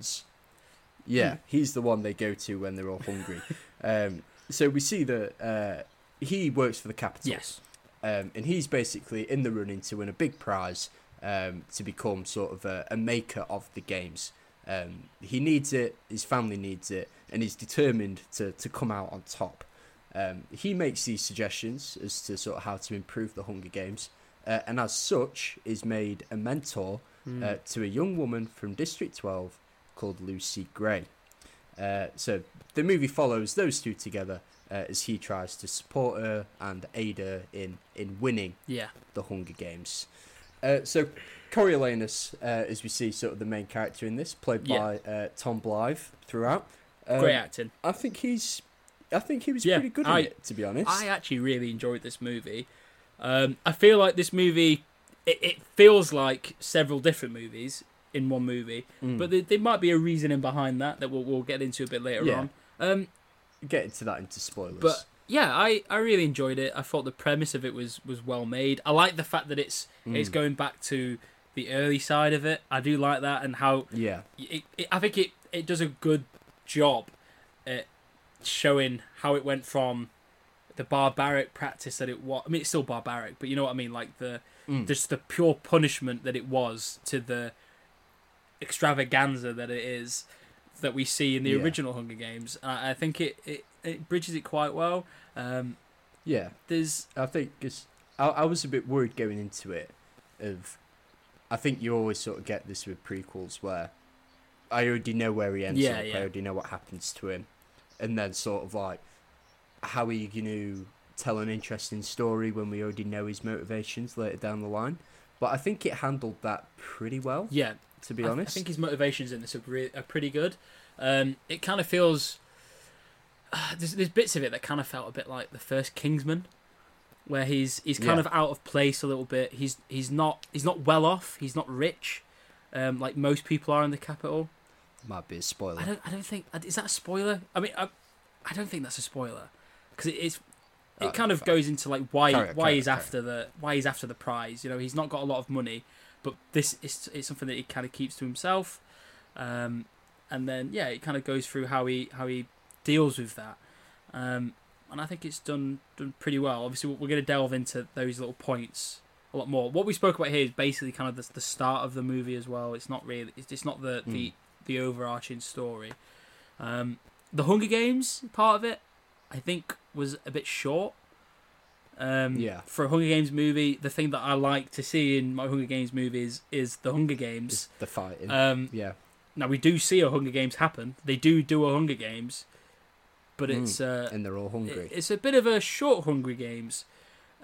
And, but it works. It works in the movie, I think. I do think it works. But yeah. Yeah. I think one thing I want to talk about is Rachel Zegler in this movie. So Rachel Zegler is playing Lucy Gray, who is the District 12 girl that is drafted into the Hunger Games, and she's great in this. Yeah, brilliant. She's doing some really good work. There's quite a lot of music involved. I think music is quite heavily featured in this movie, which I think to the most part it does well. Yeah, I agree. I think, but she does a lot of the music herself. I know, like, she was in West Side Story. Yeah, she was. I'm pretty sure very, she won the very Oscar good for that, as well. and Actually, she's great in that. She's actually really good. She's fantastic in that. I think most of the music is done really, really well, and she's a great actor in this. One issue I did have with this movie is some of the dialogue isn't great. Okay. There's one line in particular that I'll probably mention in spoilers, so I won't go into it now. But I think on the whole, the cast do a really good job with what they've got to work with. I mean, Viola Davis in particular is incredible in this. She really sells the whole daunting, twisted, like evil, barbaric scientist, and she does it really, really well. So creepy, isn't she? Like the first scene, it just felt so powerful. It was just, I felt a bit like creeped out by her. Like it was weird. The costume designs are incredible on some of the people, by the way. I think hers are really cool. Although she always, the one thing that always got me, she has like these weird little cuffs, and I couldn't tell if there was like, she always wears gloves as well. So I was like trying to figure out, is something wrong with her hands or anything like that. But yeah, she was brilliant. Peter Dinklage, I really liked in this. I thought his character, I don't know about his motivations though. I feel they were a bit confusing at times. I think they're lacking a little bit of exposition, I think, on that. Just on the costumes, I think the costuming is really good in this, but I must say I do prefer like original Hunger Games where everything's outlandish and bold. And I know this is obviously a prequel and it's supposed to be, they still haven't got to that point yet, but I'd have liked maybe just a little bit more than what we got. Just a little bit more excess, I think. Could have been cool to see. The one thing that I do find a bit weird is that I think the way that they set about the creating of the Hunger Games in this, it's done in like a weird school setting. It's like done by like that's like a college, isn't it? It's a college. Yeah. Hunger Games college. Yeah, and it's just seems a bit weird. I mean, the whole premise is weird anyway, but you know what I mean. Like, I think it would have been a bit more interesting if it wasn't a college, if it was like they've chosen to do this as like they want to be in that job, like this is like just what they've always wanted, because then it would kind of show into how twisted and evil it actually is. There is bits in this where it talks about the flip side of it, people that aren't happy with the Hunger Games, and I thought that was done I thought it was done really well as well. I don't know how it would work with follow-up movies because I don't know the backstory of the Hunger Games massively other than the movies. I've read the first book and that and a little bit of the second one, but I can't really remember it. Yeah. See, I didn't enjoy that aspect of this movie. Okay.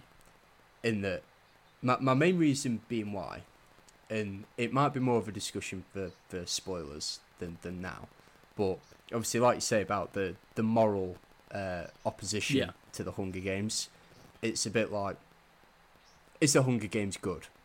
Well, no. Yeah. And the audience knows that it's not That's good. the point. So I think they tried to play it as this complex theme. Yeah.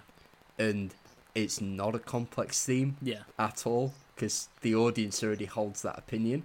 I think if they'd have positioned it more to like sort of convince the audience first that, yeah, this is great, the Hunger Games are great, this is why we do them, and then moved into that, it would have been a bit better. But that's just a slight critique, and just that I don't think that theme was really needed. Yeah, because the audience is already on side with it, I suppose. Yeah, the only complaint I have on this movie is that there's no young Jack Quaid in it, like the original Hunger Games. No. Like I don't get to see him be an arsehole. Bring him back. Yeah. Yeah, I mean, I think I did enjoy it. I do have a few critiques, which again, I think we'll talk about them. Spoiler. It's a conversation for spoilers, yeah. But it was good. So shall we? Do you think we should rate it now? I think we should write it. I think we should rate it and then move into spoilers. I think getting some spoilers. I think we can have some juicy discussions here. I'm hungry for the spoilers. Okay. So if you don't know, if it's your first time listening to the show, the way that we rank movies or TV shows or anything that we rank on this show, we count down from 3 and then we answer the age-old question: to see or not to see. That's now, the question. Are you ready, Simo? I am ready. Let's do this countdown. Let's do this. 3, 2, 1. To see. To see. I think you should see it. I think if you like the Hunger Games, I think you will enjoy this. I enjoyed this a lot more than the third and fourth Hunger Games installment. Yeah. I don't think I enjoyed it more than Catching Fire. No. But I do think it's not the weakest one in the saga at all. Definitely not. It's not the best, but it's not the worst. And I do like the premise of it. And you were right that they kind of doing a prequel is always hard, and I think they did it quite well. Yeah. Yeah, I think, like I said, there were some things I didn't like about this movie, but on the whole, I had a good time. Yeah. Now, from this point onwards, this is your official spoiler warning. Do the horn. We're going to dive into some... There you go. Every week. So, if you do not want to hear any spoilers, make sure that you skip ahead to the next section. Look at the time codes down below and check out where we are, because we are definitely going to spoil some key elements of this movie right here.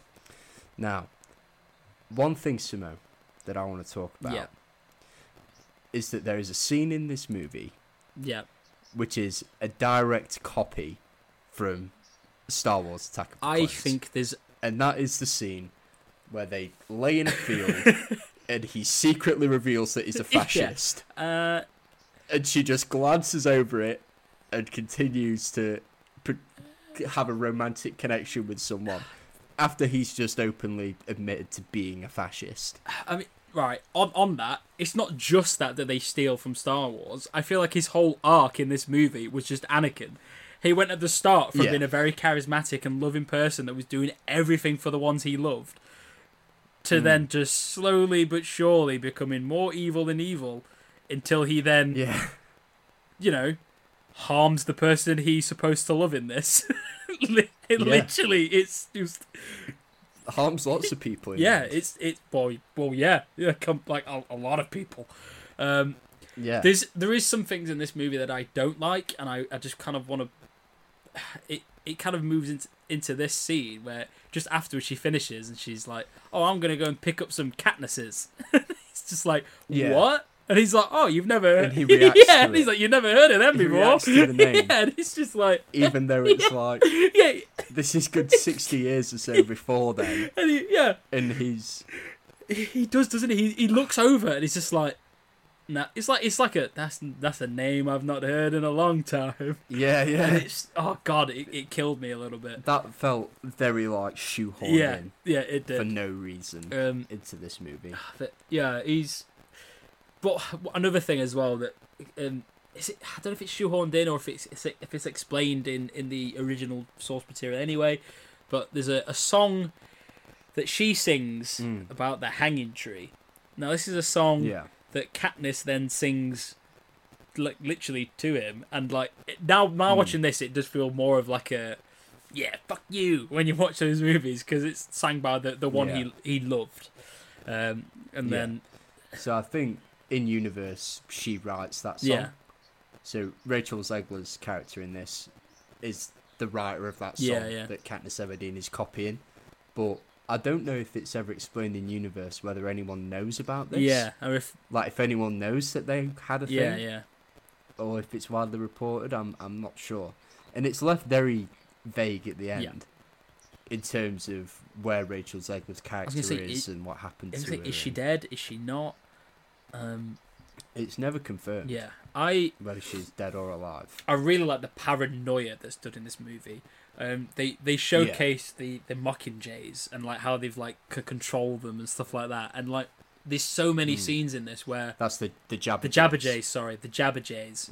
And there's bits where you see they use quite well in the plot as well, but like as like a plot device. But there's points where there's something mysterious happening, and then you just hear like screams that aren't there or noises that aren't there, and it's the Jabberjays just like say and it's really cool. I really liked that aspect of it. I thought it was really ominous, and it went into the Viola Davison. It went into her like, you know, how she's like twisted and evil, and it like I think it just helped her be this horrible person that she is in the movie. I thought it was really good. I think she was the standout for me in this movie. I think Viola Davis. Yeah, I'd agree with you on that. I'd agree with you. She's always incredible anyway, but she does so well of just being this like just evilness and like this unlikableness. Yeah, it's done and so just well. really like unnerving and horrible, and she's great. Now I want to touch on the dialogue. Yes, that I mentioned previously. There's one line in particular, and we watched it together in the cinema, and when it was said, we literally both looked at each other and laughed. As in, like, what is this? And Peter Dinklage. So Peter Dinklage's character, Cass Highbottom, which he's called, it's hinted that he had a friendship with Coriolanus' father, Daddy Snow. As we're going to call him now, Daddy Snow. Yeah. Daddy Snow. No, I'm going to stop that. And Peter Dinklage literally just says, yes, we were best friends once, and then just brushes over it completely. And it's like, there's no explanation or exposition before or after that as to like why that's important or why that's a story aspect. It was awful. Yeah. It was so jarring. Speaking of things that were jarring, some of the music scenes kind of made me hate Rachel Zegler's character a little bit. I really enjoyed the music scenes, to be fair. I really enjoyed them, but that's just because I love me some country. And, like... Yeah. like, there's some banging songs. Yeah. It's more... I was thinking of one thing throughout most of the music scenes. And have you seen that woman on TikTok that does, like, parodies of, like main characters in movies? So it might be, like, the one female lead in a movie that she thinks that everyone's obsessed with. Yeah. That's Or, like, and it was giving that energy a lot. There was a lot of that sort of I would have energy loved a scene in some of the singing songs. I would have loved a scene where it's just like everyone, it just cuts over people. It's like, oh, for fuck's sake, not again. It's just like, she's singing again. Yeah. Oh my god. We'll be hinted at that. When she's taken in, like when they pull her out of District 12, she's attacked by the mayor's daughter. A bit of like a love triangle thing going on. And she's literally like, oh, she's singing again. And then by like the third singing scene in the movie, I was a bit like, God, she does not stop this one, does she? She's like that bloke with the guitar at every single campfire, isn't she? Just carries on. But And like, she's great. I just feel like they maybe could have worked him in a bit better. Okay. I feel like... And I just found some of them a little bit jarring. The first one I thought was really good. Yeah. I liked and the last one. The hanging tree one, I love. I really liked that one. Although it did kind of feel a bit like solo-y, like, in the movie where it's just like... oh, my name's Han. It's like, what's your people's name? And it goes, Solo. They've just how can we put in the song from the original movie into this so it means something to Snow? Here we go. We'll just get her to do it. Yeah. Same with the Katniss thing. It was just shoehorned. I think like it was shoehorned in, but I'll give it a pass because I like the song. Yeah, It did feel, I agreed, it was a bit like, how can we connect this to the others, I suppose. Yeah.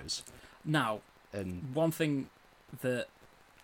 Yeah, I thought the ones where it was her singing with like her band were really good, and I really liked the aspect of that part of the movie. I really liked the end part of the movie, though I don't know if you've ever seen The Pacific, but it kind of felt like that sort. It kind of felt like the episode in The Pacific where they're in Australia and he meets the woman. And he's just like every so often he goes off to do stuff with his girlfriend, and then he comes back, and then there's military stuff that happens, and then there's bits where they're in bars and fights happen, and the police come and round them up and take them away.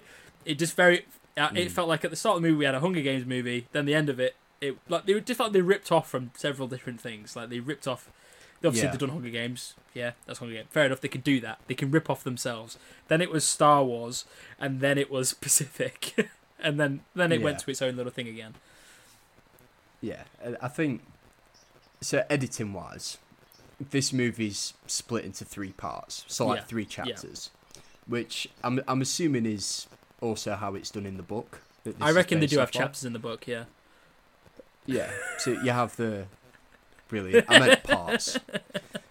So, like, the first part is, like, pre-Hunger Games, so it's Coriolanus sort of dealing with the internal politics at Hunger Games school, and then also suggesting the idea of mentors, meeting Lucy Gray, that sort of thing. Chapter 2 is the games itself, and then chapter 3 is his sort of punishment and villain arc, if you will. So he basically gets found out for helping Lucy Gray win by cheating, and then his punishment is serving 20 years as a peacekeeper in District 12. Now, I think narratively, this wasn't... I didn't think it paid off to the fullest extent it could have by splitting it into parts. Because like you said earlier, the Hunger Games bit felt really, really short. And then there's other bits where it's just like 2 people sat on a train that feel really, really long. And I don't think it necessarily worked. I respect it for trying to stay honest to the book and true to the book and how that story is told. I think that's really, really well done. But I think some elements and some parts could have definitely been fleshed out and made more interesting, and some parts should have been much condensed. It kind of like it didn't know what movie it wanted to be and what it wanted to give off. So they just went, we'll just be everything. We'll be a war movie, a romance movie, and a Hunger Games movie, and we'll do it all in one. It was like Oprah giving out genres. You get a genre. You get a genre. I thought, I agree with you on that one. I feel like it didn't pay off entirely. I just want to touch on some of the set pieces and stuff like that they brought into this movie. Now, in the original Hunger Games, we see all the people that are going to go into the arena, all the tributes. They get housed in like these. Well, it goes off of whatever district you're in, isn't it? So if you're in District 12, you get the nicest house, and then it gets like worse and worse. Obviously, it's not worse because it's in the capital, but yeah, they kind of give you, if you live in the worst district, you get the nicest sort of thing to start with. Now in this movie, it's completely different. They pluck all of those people and they put them in a zoo, and then they're like, and then the announcer for it is just like, hey, come on down to the zoo and see our tributes, and like they're all literally in like a chimpanzee cage, and they're all in a cage, and then they. This is what I meant about like the moral. Yeah, like, people know it's not right. Like, people understand that this isn't a good thing. Like we don't the audience don't need the hand holding through that. But I do like. Sorry, carry on. On that though, I do like the fact that they start to show how they start to make the Capitol like it, how they're getting them to get behind it, because they. I mean, we've all seen like things like I'm a Celebrity, Celebrity Who Dares Wins, The Island.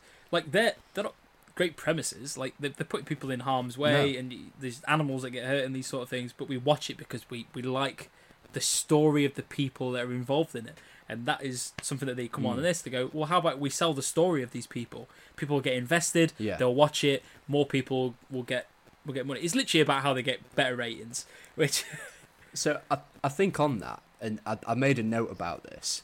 So the big thing is, like you said, like ratings are down, people losing interest, people aren't watching it. And this is set in the time of the 10th Hunger Games. So they've done 9 more of these. And all these people, Coriolanus and all of his school friends at Hunger Games school, all want to be involved in designing the games. But the games just take place, like you mentioned earlier, in like a bricked-off Colosseum. It's like, you want people to watch... Maybe build a decent arena. Maybe what are the current game people doing? Yeah. Because there's no dangerous animals in there. There's no like they introduce that in this. Hunger Games. You see a creator. It's like, well, why is the role of game creator, which they're all going for at school, so prized when currently all they do is just put them in a big concrete box? Effectively, one of the things, like, no wonder people aren't watching. You've just touched on it perfectly. We talk about dialogue, and like the introduction of like the first sort of finale that they have. Like you see, like they kind of put the animals in at the end of the last one games, didn't it? Where it was those weird dogs and stuff like that. And in this one, they bring in snakes. Now these snakes are a rainbowy colour, like a petrol colour, aren't they?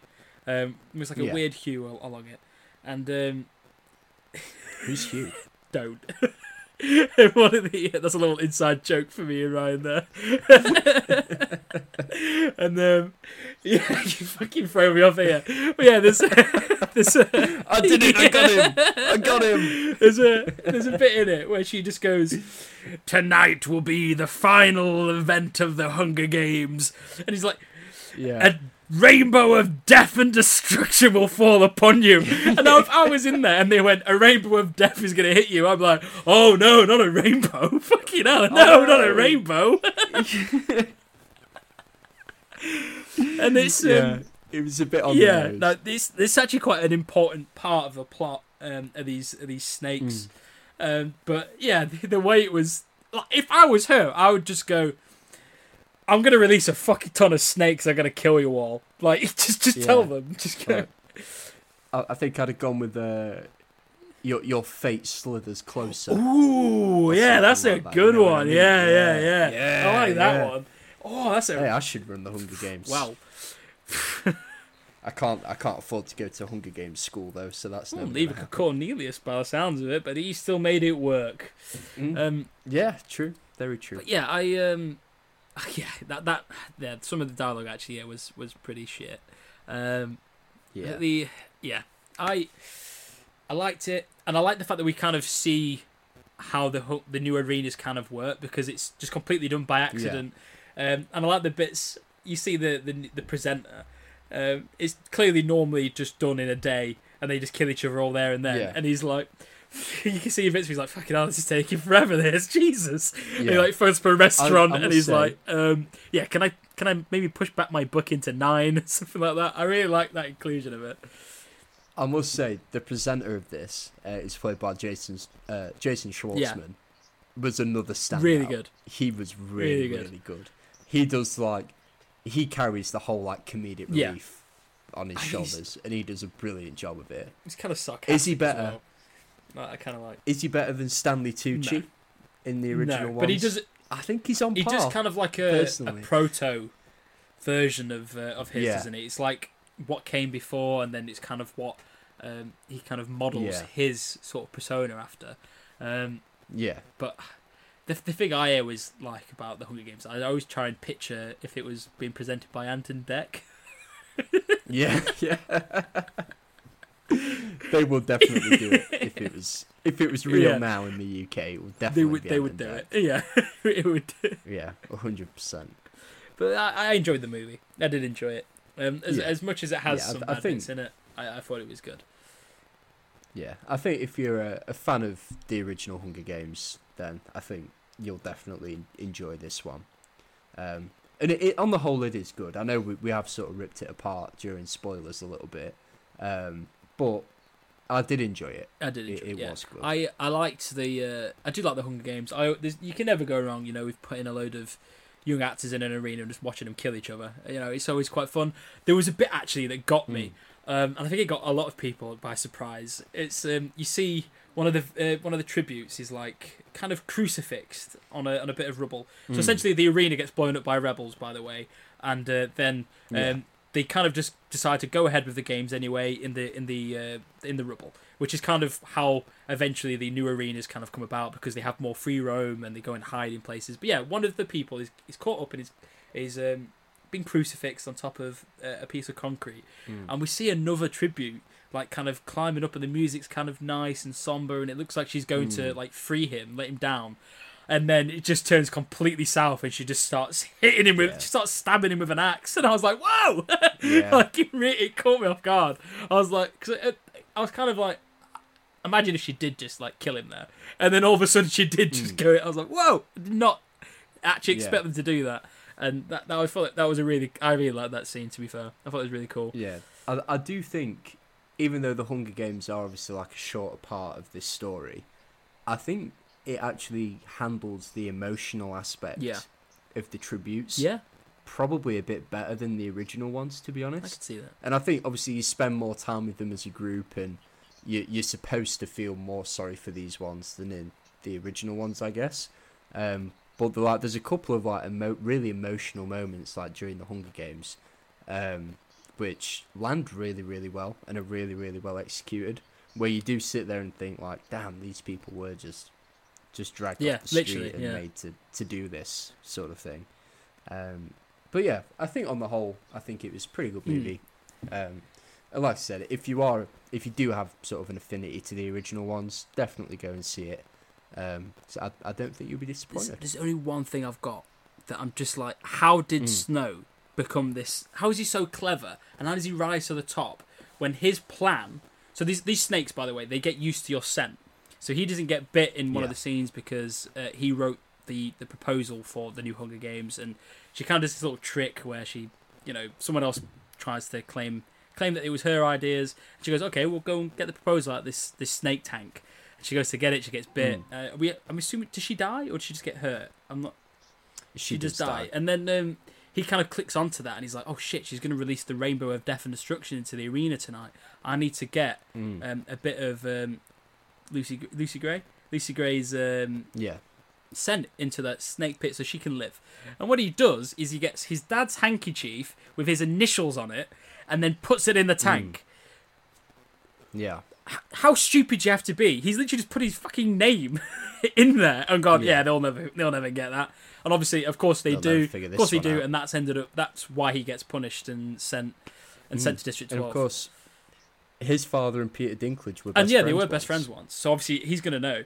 We already knew. I like the fact that it did end with the mirror of the original Hunger Games, where it goes into the room and it's the poison. I like that. I thought it was pretty cool. Yeah, it was good. But see it, I'd say. Now, Simo, should we move it on to the next section of the show? I think we should move it on to the next section. The next section, of course, being Between Two Droids. My favourite. Now, how this element of the show works, we both come armed with a hot take. Maybe one that we've thought of personally, or maybe one we've been sent, or maybe one that we've just found and thought was worthy of discussion. Now, Simo, do you want to go first? Yeah, I'll go first. So, this kind of moves into some stuff we spoke about earlier. Now, my hot take is reboots of beloved movies are fine. Now, I'm going to go into some little constraints on this, some little barriers and little rules that I think we should stick to on this. But I think reboots are okay, as long as you bring something new to the story. You could do a modern interpretation of it. So yeah, obviously, if it's an old movie, why not make it a one that's in the modern world that modern audiences can actually relate to? I think that's fine. So yeah, you can bring a classic story to a new generation by doing this. People might actually go back and watch the original because of it, and if they don't, who cares? Like the story's still there. It's the same story. It's been done as well. It's been done for absolutely centuries. Like, how many times do people do a Shakespeare play? Like, I know they don't redo them, but they are doing them again and again and again and again. I think how many like Godzillas? Yeah, Godzillas. Yeah, there's absolutely loads of them. James Bond. Yeah, famous for rebooting. Yeah, Doctor Who. I guess.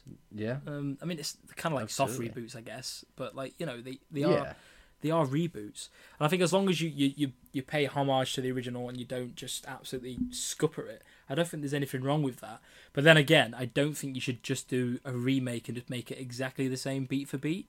Yeah, I'd back that. I think they can be done. Now, on that, as much as this is a statement that I think I would probably cry if they made a new Star Wars, A New Hope. But, you don't have to like a reboot just because you like the original. The original's always going to be there for you. It's not changing that. It's not getting rid of it. You can always just enjoy that little bit. You don't have to enjoy a reboot. But that's my hot take. Well, I agree with you on your hot take this week, Simmer. Oh, you've agreed. I think, like you say, it's been done for centuries. It's been done for a long, long time. And like you said, if it's something new or just a different interpretation, bring it on. Yeah, why not? Yeah. Now, my hot take this week. So, when the Pedro Pascal Fantastic Four news dropped, and you did mention it earlier, I was thinking there hasn't really been any casting rumours for a while about the thing. And I was thinking about who would make a good casting for the thing. Now, but it's a bit of an out there one, this one. Very because much out there. It is someone that isn't an actor, and as far as I'm aware, has never done any acting work. Now, I know you are familiar with this man, Sam. I am. However, for the audience that might not be, there is a fitness gym Guru. influencer in America who goes by the name of Sam Sulek. And I think that Sam Sulek would be the perfect casting for the thing. So, a few reasons why this is. The first one, he's basically built like the thing already. He is absolutely huge. He's whammo. You could literally just spray paint him orange and it would look like the thing already. Like, he's ridiculously big.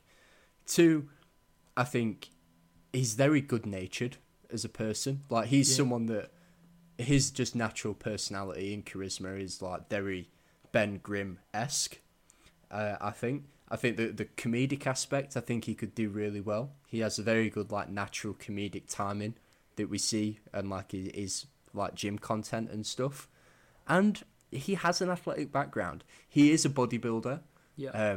But he used to be he was like a semi-professional diver.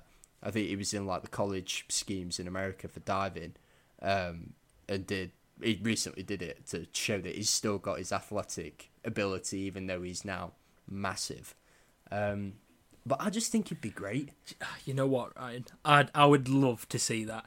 Like, it's not unheard of for them to bring bodybuilders that have not done acting into the acting world. I mean, Lou Ferrigno played the Hulk, and then most famously Arnold Schwarzenegger. He came through and did was it Hercules? Hercules Comes to America or something like that. Was that his first one? And something like that. Yeah. The acting on that, if you watch it, it's shit. Like a lot of his early, this is going to be very controversial, but a lot of Arnold Schwarzenegger's acting is shit. And like, let's be honest. Oh yeah, he's there because he's massive. But yeah, I agree. Exactly. Sam Sulek, the way he talks, his timing, I agree. Mm-hmm. And he's in the zeitgeist. Like, he is in the zeitgeist. A lot of young people know him. A lot of people who go to I think if you're on TikTok and you go to the gym, you've seen a Sam Sulek video.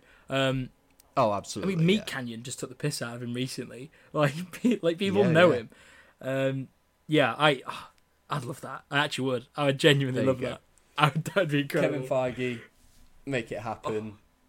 I'm here waiting for my royalty check when Fantastic Four makes $1 billion. There's only one problem with it, though, Ryan. There's only one problem.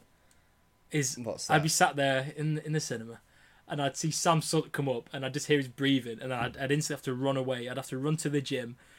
I'd have to run to the gym, and I'd have to get a quick pump, you know. And come back, yeah. Like, whew, okay, yeah. I want him to halfway through just like say, "Oh shit, I almost forgot my Dexter shake," or whatever the fucking shit. Yeah. If a girl looks at him in the movie, I want him to just like run off and like start crying. Yeah. Anyway, let's move it on. Yes. Simo, what have you been watching this week? So I've been watching Invincible, very kind of cartoon heavy mine actually this week. I've been watching Invincible. I've caught up with that. Spoilers. Yeah. Actually, no, I won't say spoilers. I really enjoyed it. Really good. Get and watch it. It's incredible. I then caught up with Loki, and I watched the finale of Loki. Again, incredible. The music, I feel like it's a slight homage to another song, that end song that it ends with. But it was the soundtrack in that is incredible. And then really good. I due to the fact that I think we listened to it or watched a bit of it at yours last weekend, I've been watching a bit more The Big Les Show, which I don't know if you might, if you listen to this, you may know who it is, you may not know who it is, but it's a cartoon series that follows kind of like a god, an alien god, who lives on Earth. He's just chilling out in Australia with his pals. One of his pals is a magic Sasquatch, which I think is the universe. I don't know. But it's incredible. You should definitely watch it. It's done in Microsoft Paint. He does or Microsoft, as he says in the thing. He does all the voices. He does the sound, the music for it's incredible. It's just incredibly well made. So he did it on Paint, and watch it. It's incredible. What about you? What have you been watching? So I've had a bit of a throwback week this week. Okay. So one thing I've been watching, it's an old Chris Lilly show called Jonah from Tonga. And it is hilarious.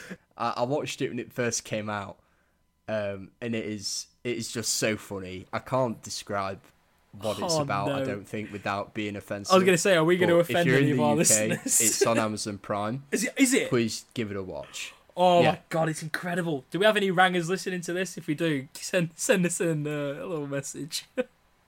And the second thing I watched this week, so when the Pedro Pascal casting news came out, I was thinking about Fantastic Four, and I went back and I watched just the first one. Oh, okay. The first Fantastic Four movie from the early 2000s, and you know what?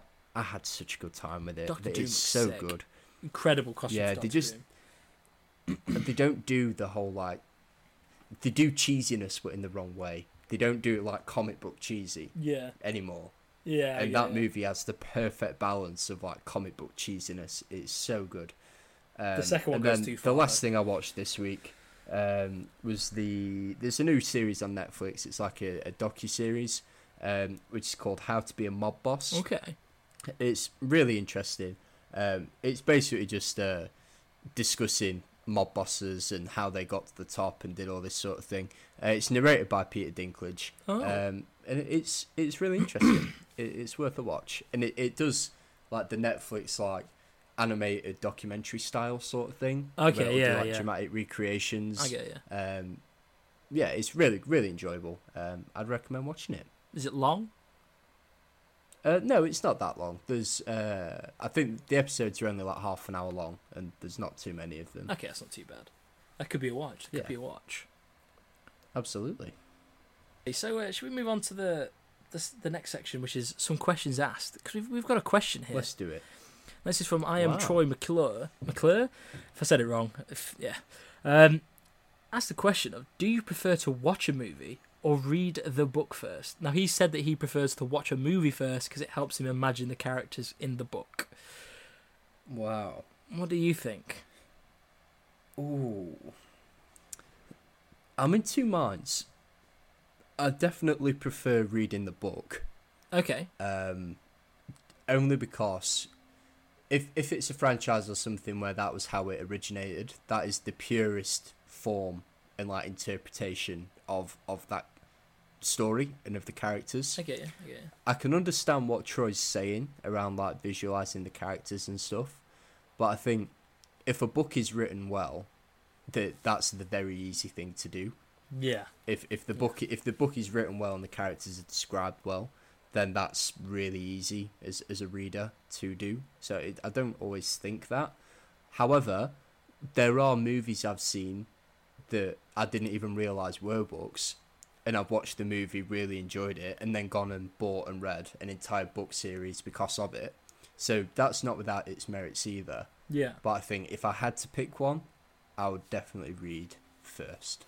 Okay. So I'm more of a, I like visuals more. Like I'm very more, things that interest me are things I can see more than the reading side of it. That's just who I am. So I do prefer to watch movies over a book. If I had to choose between reading a book or watching a movie, I'd watch the movie. Probably just because I'm lazy. Like I'd much rather do that, and it's less time consuming. And you can't read. And I can't read. I like, you know, so unless it's like a big picture book, I'm pretty much screwed. But like this, I'm just gonna go to 2 examples here for both of them. Like I read Secret Invasion before I watched the series. Yeah. For one, it doesn't really matter because they're completely different stories. But I was definitely. I feel like if I watched that first and then read the book, I'd be way more impressed. Do it the other way around, I'm like, fucking hell, they've ruined this. So yeah, definitely the book. Yeah. And now there's another book, Into the Wild. Now that book, I think if you read that book and then watched the movie, it makes the movie 10 times better because it's still the same story. It's a real life event that happened, but then it just the deep cuts in the movie, like. There's bits obviously that the movies can't explain, and the book does it a lot better. But then when you watch it, it just hits so much differently because you've just got more of an understanding of the situation that's going on. So yeah, it's a difficult one. I prefer to watch a movie, but I think you should probably. I think it is better to read the book first. Yeah, absolutely. Now, Summer, is that the show? I think that is the show. Do you want to tell the lovely audience where they can find us? So, you could get in touch with us, send in whatever you want, a letter, review. Well, I'd probably not review, do that on the actual review platforms, but you can send in a letter, questions asked, a hot take through to our Gmail, which is 2droidspodcast@gmail.com. Now, that's the number 2 droidspodcast@gmail.com. We are the 2 Droids Pod everywhere else. That's TikTok, Twitter, or X, whatever you want to call it now. Reddit, we're the 2 Droids Pod. But yeah, if you want to send us anything, send it through to those. You know, we might read it out on the pod, or we might not. Yeah, if it's a good one. Yeah. Maybe we will. If it's a shit one, we won't. Obviously. No, absolutely not. Unless it's that Don't shit so that it somehow becomes good. Yeah, but if you want to find out, get in touch. Let us know. Yeah, thank you very much for listening. It's appreciated, as always. Hopefully we've given you some exciting news to think about this week. And, of course, thank you to Who Clothing for sponsoring this episode. Have a lovely week. Thanks to you, Simo. Yeah, you have a lovely week too. Thank you. And we will see you next time. See you next week. Tell your friends as well. Bye. Bye.